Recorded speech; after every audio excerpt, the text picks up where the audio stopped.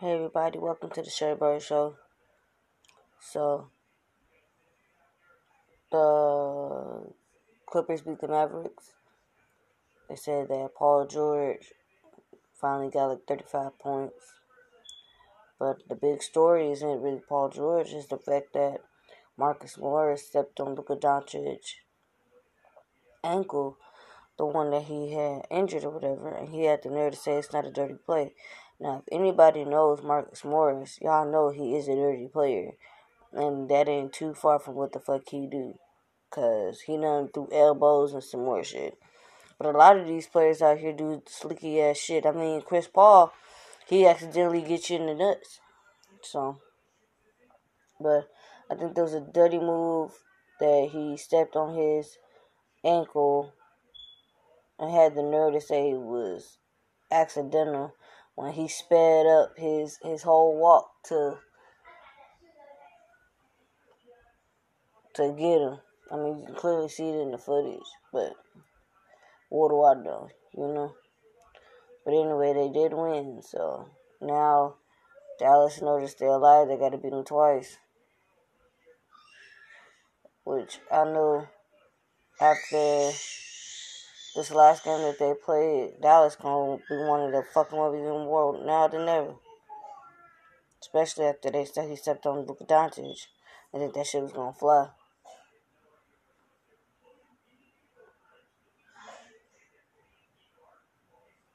So, but yeah. Sorry, y'all ever been like picking at y'all face for just just randomly? And then all of a sudden you're like tracing your whole face, see like where your problem areas are, and like then you go on your phone and you just scrolling like different shit you want to do, as far as like facial creams and stuff like that. And then you kind of find out that you done got like half the shit they say is recommended. Like my skin, like I got combination skin, so that means I'm a mixture of oily and dry. Like, I don't fucking get that shit. Like, how you oily and dry at the same time? It's like I'm oily in my T-spots, but dry around the mouth. So, if I don't put no lotion on or moisturizer on my face, it look like I've been sucking dick for 2 hours straight and then decided to go out into the world. That's how fucking ashy this shit look. Um, but, yeah, no, just reconnecting with friends and hanging out and watching the playoffs, and me and my guy, finally get some chill time today, hopefully. When you work hard and your schedules clash, that shit is literally fucking depressing when you can't see your boo like you want to. You know what I mean? And then, when you want to do something, but Mother Nature got you fucked up. And then I get this saying, I hear these people say that shit all the time. Well, if a man can walk through mud, he can walk through blood. Now, let me tell you something. That's the nastiest shit I've ever fucking heard. Who the fuck wants to walk through mud? Like, let's be real. Like, if you see mud, you gonna try your best to avoid that hole. I don't know any man with fresh kicks or even shoes they remotely just don't want to mess up. Just say, fuck it, I'm gonna walk through the mud. No. If you walk in on the outskirts and accidentally slide into the mud, that's different. But 99% of the time, you're avoiding that shit.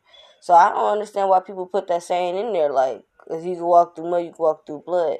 Now, second, it's your girl. Hopefully it's your girl. So, you the only one running in that.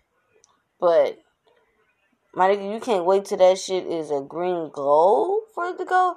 I just understand if y'all got schedule issues, you ain't gonna see this person for a amount of time, and she just happened to be on her time of the month.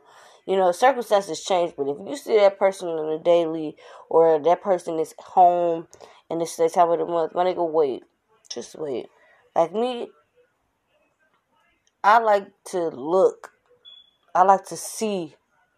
You know what I mean? I don't want to just be on no can only do certain positions because you don't want to give, time, the red flag everywhere. You know what I mean?